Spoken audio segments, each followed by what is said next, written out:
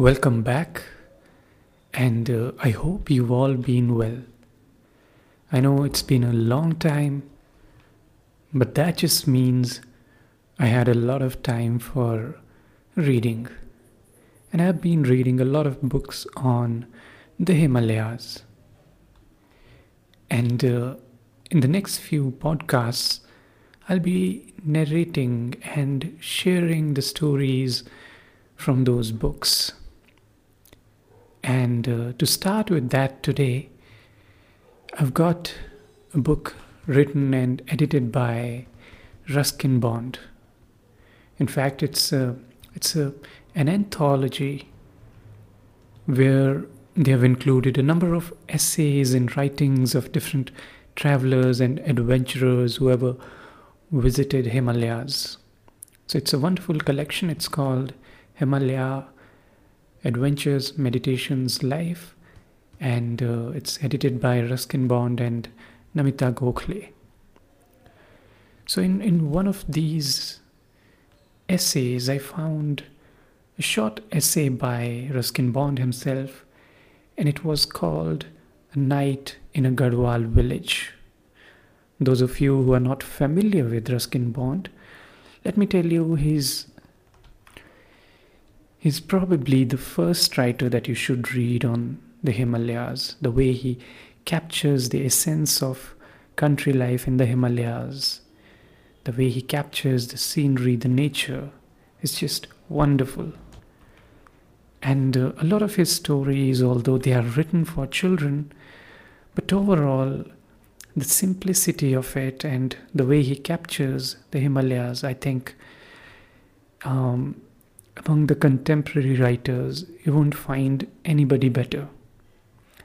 So I'm going to narrate a few passages from this particular essay, and I hope you'll enjoy it.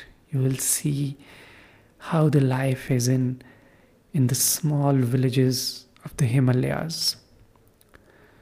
So let me start narrating. It's called A Night in a Garhwal Village. I wake to what sounds like the din of a factory buzzer, but is in fact the music of a single vociferous cicada in the lime tree near my window.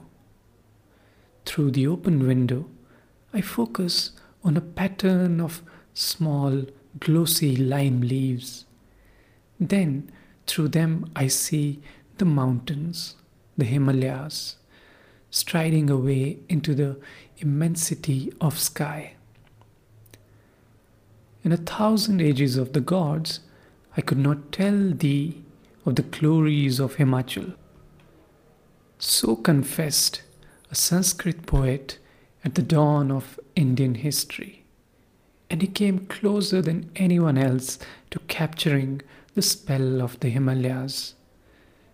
The sea has had Conrad and Stevenson and Masefield, but the mountains continue to defy the written word. We have climbed their highest peaks and crossed their most difficult passes, but still they keep their secrets and their reserve. They remain remote, mysterious, spirit-haunted. No wonder then that the people who live on the mountain slopes in the mist-filled valleys of Garhwal have long since learned humility, patience, and a quiet resignation. Deep in the crouching mist lie their villages, while climbing the mountain slopes are forests of rhododendron, spruce, and deodar, soughing in the wind from the ice-bound passes. Pale women plough, they laugh at the thunder as their men go down to the plains for work. For little grows on the beautiful mountains in the north wind. When I think of Manjari village in Garhwal, I see a small river, a tributary of the Ganga, rushing along the bottom of a steep rocky valley.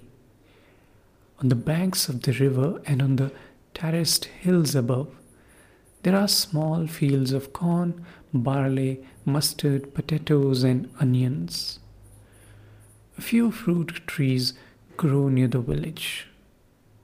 Some hillsides are rugged and bare, just masses of quartz or granite. On hills exposed to wind, only grass and small shrubs are able to obtain a foothold. This landscape is typical of Garhwal, one of India's most northerly regions with its massive snow ranges bordering on Tibet. Although thinly populated, it does not provide much of a living for its people. Most Garhwali cultivators are poor, some are very poor. You have beautiful scenery, I observed after crossing the first range of hills. Yes, said my friend, but we cannot eat the scenery. And yet, these are cheerful people, sturdy and with wonderful powers of endurance. Somehow, they manage to wrest a precarious living from the unhelpful, calcinated soil. I'm their guest for a few days. My friend Gajadhar has brought me to his home, to his village above the little Nair river. We took a train into the foothills and then we took a bus and finally, made dizzy by the hairpin bends devised in the last century by a brilliantly diabolical road engineer, we alighted at the small hill station of Lansdowne, chief recruiting centre for the Garhwal regiment. Lansdowne is just over 6,000 feet high. From there, we walked, covering 25 miles between sunrise and sunset. And that's how we came to Manjari village, clinging to the terraced slopes of a very proud, very permanent mountain. And this is my fourth morning in the village. Other mornings I was woken by the throaty chuckles of the red-billed blue magpies as they glided between oak trees and medlars. But today the cicada has drowned all bird song. It is a little out of season for cicadas, but perhaps this sudden warm spell in late September has deceived him into thinking it is mating season again. Early though it is, I'm the last to get up. Gajadhar is exercising in the courtyard, going through an odd combination of Swedish exercises and yoga. He has a fine physique with the sturdy legs that most Garhwalis possess. I'm sure he will realize his ambition of joining the Indian Army as a cadet. His younger brother Chakradhar, who is slim and fair with high cheekbones, is milking the family's buffalo. Normally, he would be on his long walk to school 5 miles distant.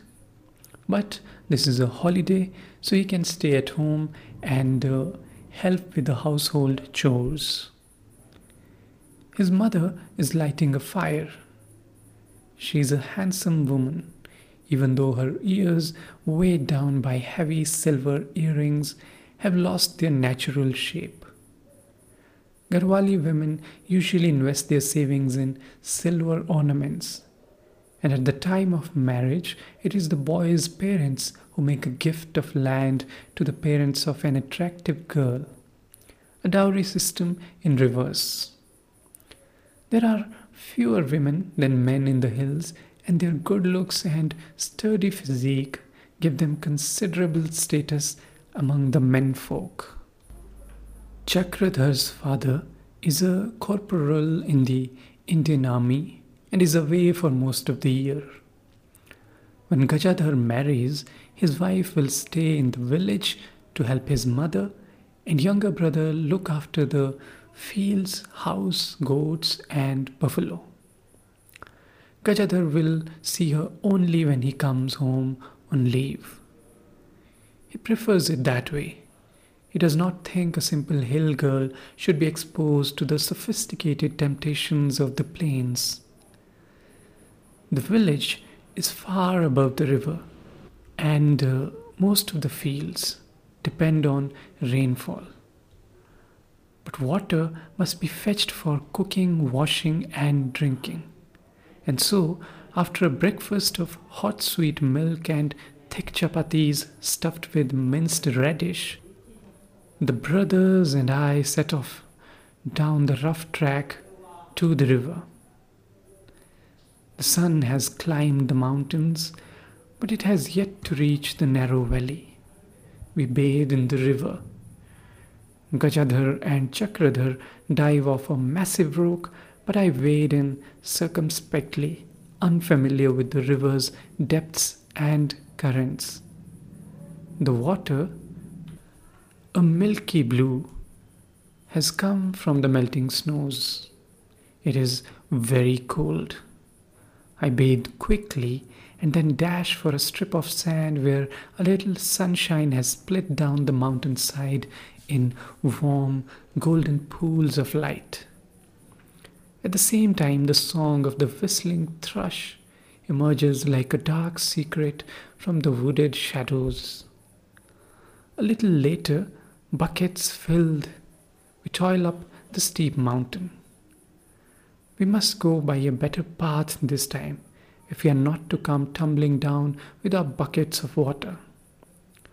As we climb, we are mocked by a barbet which sits up high in the spruce, calling feverishly in its monotonous, mournful way.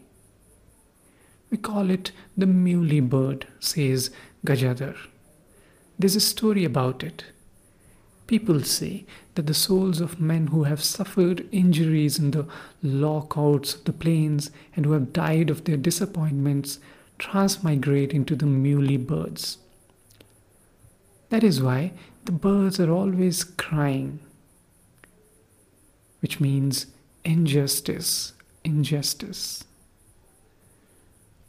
The path leads us past primary school, a small temple, and a single shop in which it is possible to buy salt, soap, and a few other necessities. It is also the post office, and today it is serving as a lockup. The villagers have apprehended a local thief who specializes in stealing jewelry from women while they are working in the fields. He is awaiting escort to the Lansdowne police station. The shopkeeper come postmaster come constable brings him out for us to inspect. He is a mild-looking fellow, clearly shy of the small crowd that has gathered round him. I wonder how he manages to deprive the strong hill women of their jewelry. It could not be by force. In any case, crimes of violence are rare in Garhwal, and robbery too is uncommon for the simple reason that there is very little to rob. The thief is rather glad of my presence, as it distracts attention from him. Strangers seldom come to Manjari. The crowd leaves him, runs to me, eager to catch a glimpse of the stranger in its midst. The children exclaim, point at me with delight, chatter among themselves. I might be a visitor from another planet instead of just an itinerant writer. The postman has yet to arrive. The mail is brought in relays from Lansdowne. The Manjari postman, who has to cover 8 miles and deliver letters at several small villages on his route, should arrive around noon. He also serves as a newspaper bringing the villagers news of the outside world. Over the years, he has acquired a reputation for being highly inventive, sometimes creating his own news. So much so that when he told the villagers that men had landed on the moon, no one believed him. There are still a few skeptics. Gajadhar has been walking out of the village every day, anxious to meet the postman. He's expecting a letter giving the results of his army entrance examination. If he is successful, he'll be called for an interview. And then, if he is accepted, he'll be trained as an officer cadet. After 2 years, he'll become a second lieutenant. His father, after 12 years in the army, is still only a corporal. But his father never went to school. There were no schools in the hills during the father's youth. The Manjari school is only up to class 5 and it has about 40 pupils. If these children want to study any further, then like Chakradhar, they must walk the 5 miles to the high school at the next big village. Don't you get tired walking 10 miles every day? I ask Chakradhar. I'm used to it, he says. I like walking. I know that he only has 2 meals a day. One at 7 in the morning when he leaves home and the other at 6 or 7 in the evening when he returns from school. And I ask him if he does not get hungry on the way. There's always the wild fruit, he replies. It appears that he is an expert on wild fruit. The purple berries of the thorny bilberry bushes ripening in May and June, wild strawberries like drops of blood on the dark green monsoon grass, small sour cherries and tough medlars in the winter months. Chakradhar's strong teeth and probing tongue extract whatever tang or sweetness lies hidden in them. And in March, there are the rhododendron flowers. His mother makes them into jam. But Chakradhar likes them as they are. He places the petals on his tongue and chews till the sweet juice trickles down his throat. He has never been ill. But what happens when someone is ill, I ask, knowing that in Manjari there are no medicines, no dispensary or hospital. He goes to bed until he is better, says Gajadhar. We have a few home remedies, but if someone is very sick, we carry the person to the hospital at Lansdowne. He pauses as though wondering how much he should say, then shrugs and says, Last year, my uncle was very ill. He had a terrible pain in his stomach. For 2 days he cried out with the pain. So we made a litter and started out for Lansdowne. We had already carried him 15 miles when he died, and then we had to carry him back again. Some of the villages have dispensaries managed by compounders, but the remoter areas of Garhwal are completely without medical aid. To the outsider, life in the Garhwal hills may seem idyllic and the people simple. But the Garhwali is far from being simple and his life is one long struggle, especially if he happens to be living in a high altitude village, snowbound for 4 months in the year, with cultivation coming to a standstill and people having to manage with the food gathered and stored during the summer months. Fortunately, the clear mountain air and the simple diet keep the Garhwalis free from most diseases and help them recover from the more common ailments. The greatest dangers come from unexpected disasters such as an accident with an axe or scythe, or an attack by a wild animal. A few years back, several Manjari children and old women were killed by a man-eating leopard. The leopard was finally killed by the villagers who hunted it down with spears and axes. But the leopard that sometimes prowls around the village at night looking for a stray dog or goat slinks away at the approach of a human. I do not see the leopard, but at night I am woken by a rumbling and thumping on the roof. I wake Gajadhar and ask him what is happening. It is only a bear, he says. Is it trying to get in? No, no, it's been in the cornfield and now it's after the pumpkins on the roof. A little later, when we look out of the small window, we see a black bear. At the approach of winter, when snow covers the higher mountains, the brown and black Himalayan bears descend to lower altitudes in search of food. Because they are short-sighted and suspicious of anything that moves, they can be dangerous. But like most wild animals, they will avoid men if they can and are aggressive only when accompanied by their cubs. Gajadhar advises me to run downhill if chased by a bear. He says that bears find it easier to run uphill than downhill.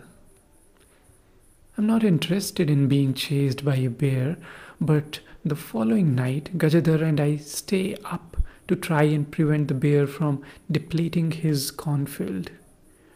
We take up our position on a highway promontory of rock which gives us a clear view of the moonlit field. A little after midnight, the bear comes down to the edge of the field, but he is suspicious and has probably smelt us. He is, however, hungry, and so after standing up as high as possible on his hind legs and peering about to see if the field is empty, he comes cautiously out of the forest and makes his way towards the corn.